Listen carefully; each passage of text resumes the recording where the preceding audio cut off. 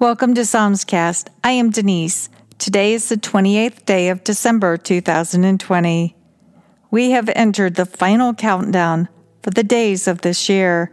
What are your thoughts as you reflect on all that has transpired in your life and in your faith walk during the past 362 days?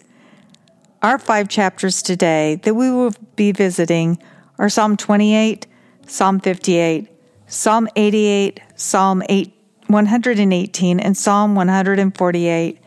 I'm reading from the New Living Translation of the Bible at the end of today's podcast. For those who desire to go deeper into God's Word, we are tracking down a cross-reference from Genesis 3:15, because who does the Lord God mean when he speaks this curse over the serpent? This search takes us into Acts chapter 13. Let's take a brief moment to center ourselves and invite the Lord to be the focus. Father in heaven, we come humbly here into this place, seeking you. We ask that you would pour into our life your truth, the truth that we desperately need for today. We are looking to you for hope. We are looking to you to experience peace and to find the joy that you have for us. Open our minds and open our hearts to all that you will bring forth today. Allow our lives to be transformed by the power of the Holy Spirit through your life-giving words. Lead, guide, and illuminate as we journey today. Psalm 27. I plead with you to help me, Lord, for you are my rock of safety. If you refuse to answer me, I might as well give up and die. Lord, I lift my hands to heaven and implore your help. Oh, listen to my cry. Don't punish me with all the wicked ones who speak so sweetly to their neighbors while planning to murder them. Give them the punishment they so richly deserve. Measure it out to them in proportion to their wickedness. Pay them back for all their evil deeds. They care nothing for God or what he has done or what he has made. Therefore, God will dismantle them like old buildings, never to be rebuilt again. Oh, praise the Lord, for he has listened to my pleadings. He is my strength, my shield from every danger. I trust in him, and he helped me. Joy rises in my heart until I burst out in song of praise to him. The Lord protects his people and gives victory to his anointed king. Defend your people, Lord. Defend and bless your chosen ones. Lead them like a shepherd and carry them forever in your arms. Psalm 58. Justice. You high and mighty politicians don't even know the meaning of the word. Fairness? Which of you has any left? Not one. All your dealings are crooked. You give justice in exchange for bribes. These men are born sinners, lying from their earliest words. They are poisonous as deadly snakes, cobras that close their ears to the most expert of charmers. O God, break off their fangs. Tear out the teeth of these young lions, Lord. Let them disappear like water into thirsty ground. Make their weapons useless in their hands. Let them be as snails that dissolve into slime, and as those who die at birth, who never see the sun. God will sweep away both old and young. He will destroy them more quickly than a cooking pot can feel the blazing fire of thorns beneath it. The godly shall rejoice in the triumph of right. They shall walk in the blood-stained fields of the slaughtered wicked men.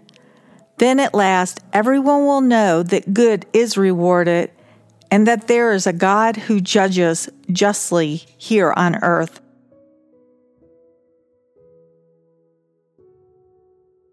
Psalm 88. O Jehovah, God of my salvation, I have wept before you day and night. Now hear my prayers. O listen to my cry, for my life is full of troubles. and death draws near. They say my life is ebbing away, a hopeless case. They have left me here to die, like those slain on battlefields from whom your mercies are removed. You have thrust me down to the darkest depths. Your wrath lies heavily on me. Wave after wave engulfs me. You have made my friends to loathe me, and they have gone away. I am in a trap with no way out. My eyes grow dim with weeping. Each day I beg of your help.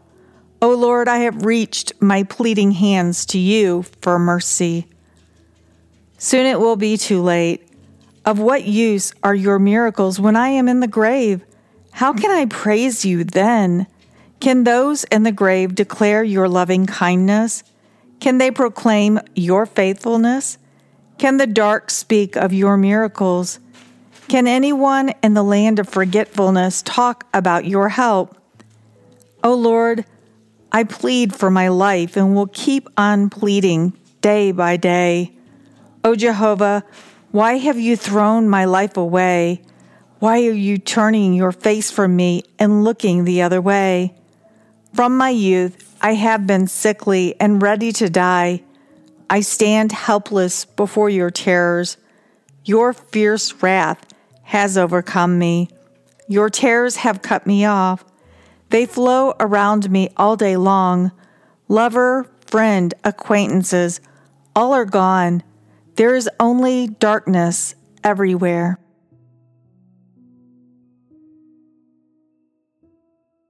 Psalm 118. Oh, thank the Lord, for he is so good. His loving kindness is forever. Let the congregation of Israel praise him with these same words. His loving kindness is forever. And let the priests of Aaron chant. His loving kindness is forever. Let the Gentile converts chant. His loving kindness is forever. In my distress, I prayed to the Lord, and he answered me and rescued me. He is for me. How can I be afraid? What can mere man do to me? The Lord is on my side. He will help me. Let those who hate me beware. It is better to trust the Lord than to put confidence in men. It is better to take refuge in him than the mightiest king. Though all the nations of the world attack me, I will march out behind his banner and destroy them. Yes, they surround and attack me, but with his flag flying above me, I will cut them off. They swarm around me like bees. They blaze against me like a roaring flame. Yet beneath his flag I shall destroy them. You did your best to kill me, O my enemy, but the Lord helped me. He is my strength and song in the heat of battle, and now he has given me the victory. Songs of joy at the news of our rescue are sung in the homes of the godly. The strong arm of the Lord has done glorious things. I shall not die, but live to tell of all his deeds. The Lord has punished me, but not handed me over to death. Open the gates of the temple. I will go in and give him my thanks. These gates are the way into the presence of the Lord, and the godly enter there. O Lord, thank you so much for answering my prayer and saving me. The stone rejected by the builders has now become the capstone of the arch. This is the Lord's doing, and it is marvelous to see. This is the day the Lord has made. We will rejoice and be glad in it. O Lord, please help us, save us, give us success. Blessed is the one who is coming, the one sent by the Lord. We bless you from the temple. Jehovah God is our light. I present to him my sacrifice upon the altar, for you are my God, and I shall give you this thanks and this praise. Oh, give thanks to the Lord, for he is so good, for his loving kindness is forever.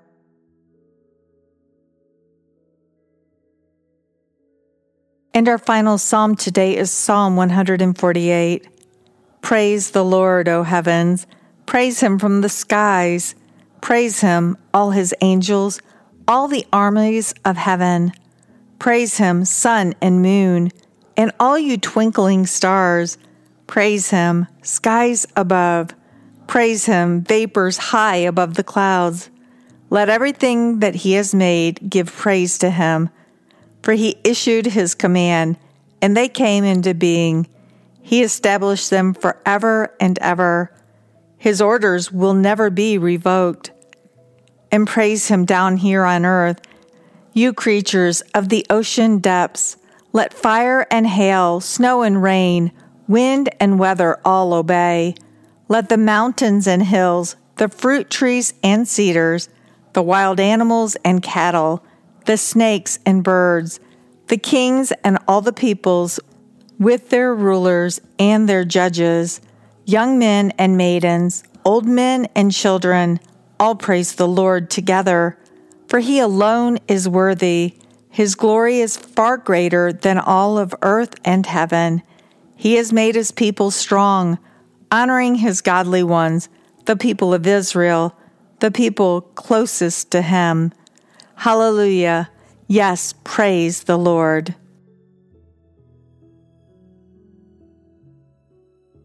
And the third psalm today that we read was Psalm 88, and it is perhaps one of the most melancholy of all the psalms. It starts off bleak and it ends on a bleak note as well. But this is an important psalm because here we can see a person who is pleading with the Lord for grace and mercy. We do not see this person finding what he is looking for at the end of the psalm. He is still stuck where he was. Have you ever prayed and felt as if the words just fell to the ground, or felt as if the words weren't heard? They weren't received into the ears of the Lord. Often when unfortunate or even bad stuff happens, it is easy to get stuck in something I call the discouragement or the pain cycle. It's like being caught up in a tornado, just spinning around, being hit left and right by unseen objects that cause more discouragement or more pain. Sometimes that vicious cycle seems to go on for a very long time. Days, weeks, months, and yes, years.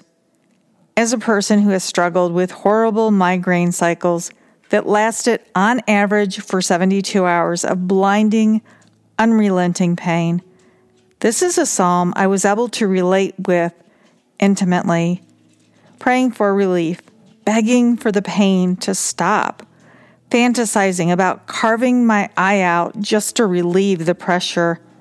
Nothing worked. This pattern was often repeated 2 times, 3 times, or more every single month for years. And yes, we exhausted every medical option with nothing changing the nightmare.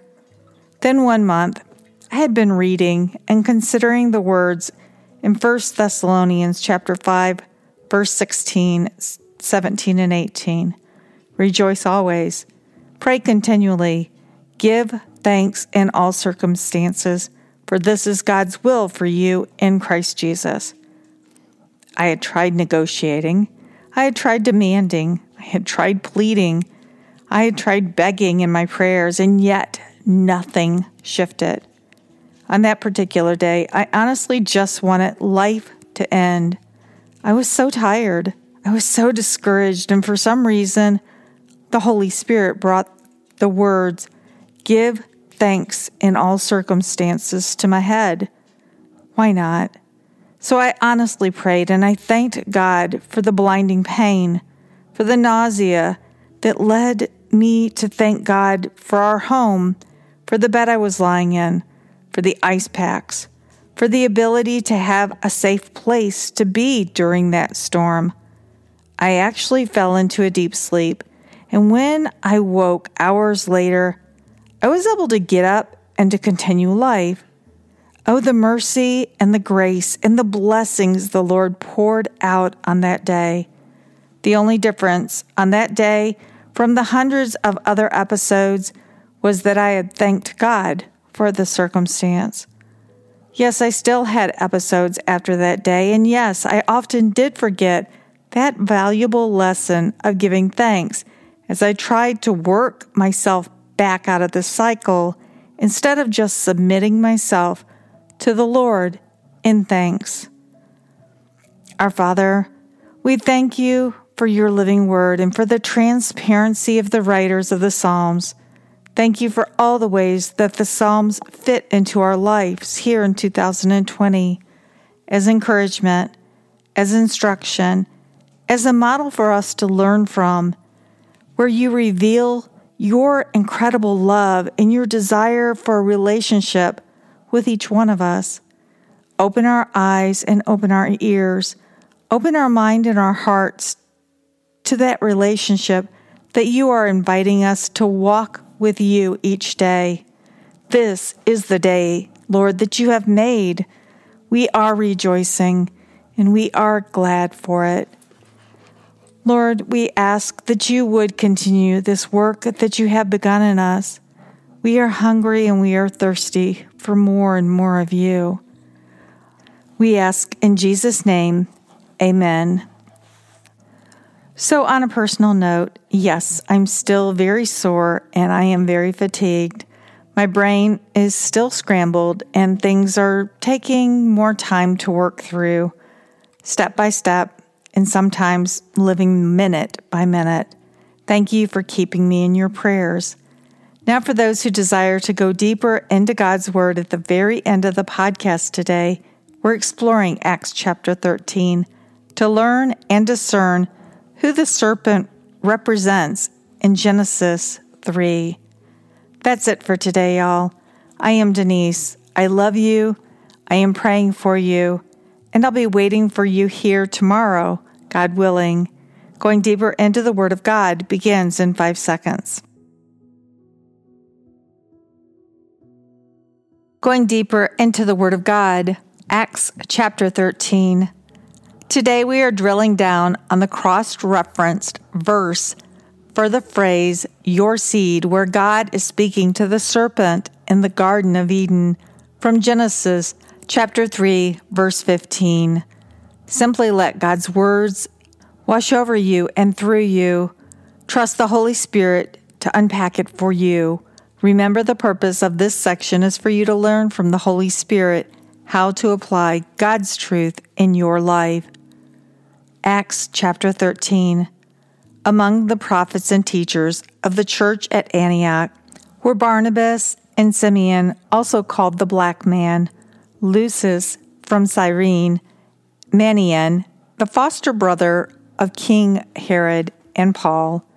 One day as these men were worshiping and fasting, the Holy Spirit said, "Dedicate Barnabas and Paul for a special job I have for them." So after more fasting and prayer, the men laid their hands on them and sent them on their way. Directed by the Holy Spirit, they went to Seleucus and then sailed for Cyprus. There, in the town of Salamis, they went to the Jewish synagogue and preached. John Mark went with them as their assistant. Afterwards, they preached from town to town across the entire island until finally they reached Paphos, where they met a Jewish sorcerer, a fake prophet named Bar-Jesus. He had attached himself to the governor, Sergius Paulus, a man of considerable insight and understanding. The governor invited Barnabas and Paul to visit him, for he wanted to hear their message from God. But the sorcerer, Elymas, his name in Greek, interfered and urged the governor to pay no attention to what Paul and Barnabas said, trying to keep him from trusting the Lord. Then Paul, filled with the Holy Spirit, glared angrily at the sorcerer and said, "You son of the devil, every sort of trickery and villainy, enemy of all that is good, will you never end your opposition to the Lord? And now God has laid his hand of punishment upon you, and you will be stricken a while with blindness." Instantly mist and darkness fell upon him, and he began wandering around, begging for someone to take his hand and lead him. When the governor saw what happened, he believed and was astonished at the power of God's message. Now Paul and those with him left Paphos by ship for Turkey, landing at the port town of Perga. There John Mark deserted them and returned to Jerusalem, but Barnabas and Paul went on to Antioch, a city in the province of Pisidia. On the Sabbath they went into the synagogue for the services. After the usual reading from the books of Moses and from the prophets, those in charge of the service sent them this message: "Brothers, if you have any word of instruction for us, come and give it." So Paul stood, waved a greeting to them, and began, "Men of Israel," he said, "and all others here who reverence God, let me begin my remarks with a bit of history. The God of this nation, Israel, chose our ancestors and honored them in Egypt by gloriously leading them out of their slavery. And he nursed them through 40 years of wandering around in the wilderness.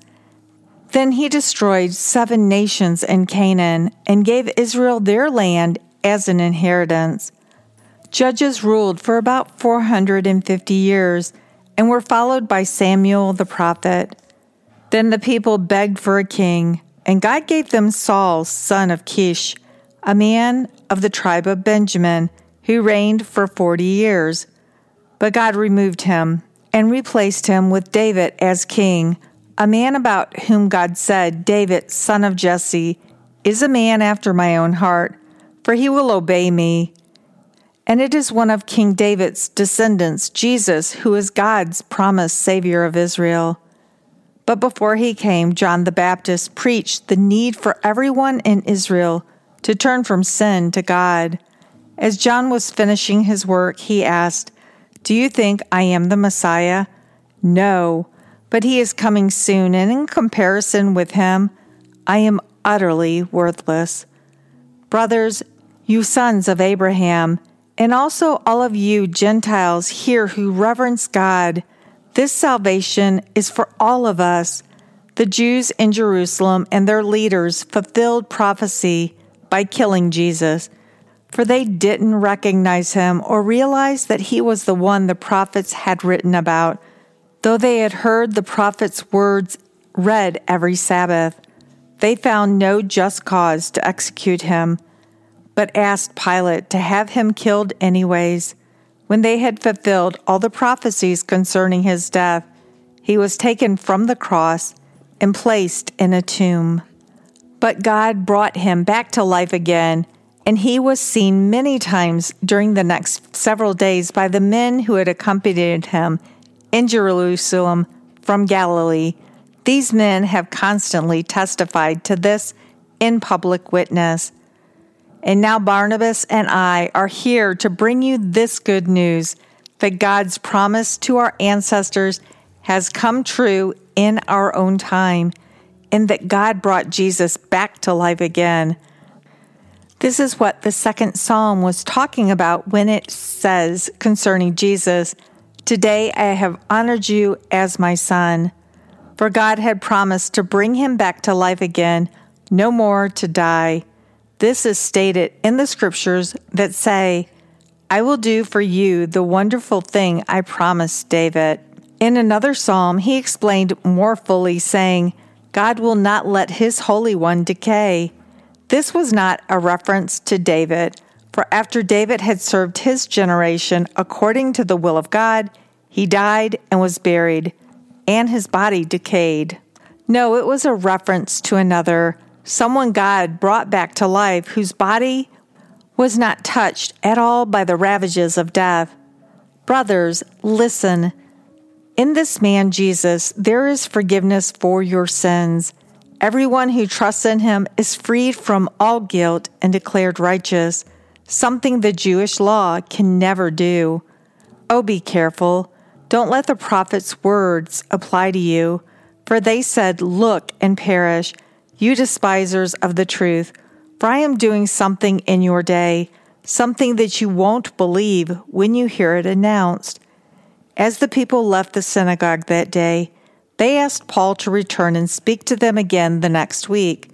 and many Jews and godly Gentiles who worshipped in the synagogue followed Paul and Barnabas down the street as the two men urged them to accept the mercies God was offering. The following week, almost the entire city turned out to hear them preach the word of God. But when the Jewish leaders saw the crowds, they were jealous and cursed and argued against whatever Paul said.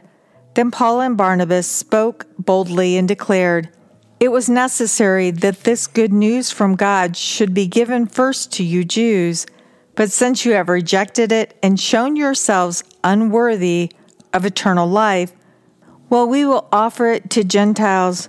For this is as the Lord commanded when he said, 'I have made you a light to the Gentiles, to lead them from the furthest corners of the earth to my salvation.'" When the Gentiles heard this, they were very glad and rejoiced in Paul's message, and as many as wanted eternal life believed. So God's message spread all through that region. Then the Jewish leaders stirred up both the godly women and the civic leaders of the city and incited a mob against Paul and Barnabas and ran them out of town. But they shook off the dust of their feet against the town and went on to the city of Iconium, and their converts were filled with joy and with the Holy Spirit. So often while reading a portion of God's Word, we can puzzle over a section. That verse in Genesis 3 is a case in point. The phrase "her seed" is most certainly confusing because a woman's reproductive process does not have a seed inside of her body.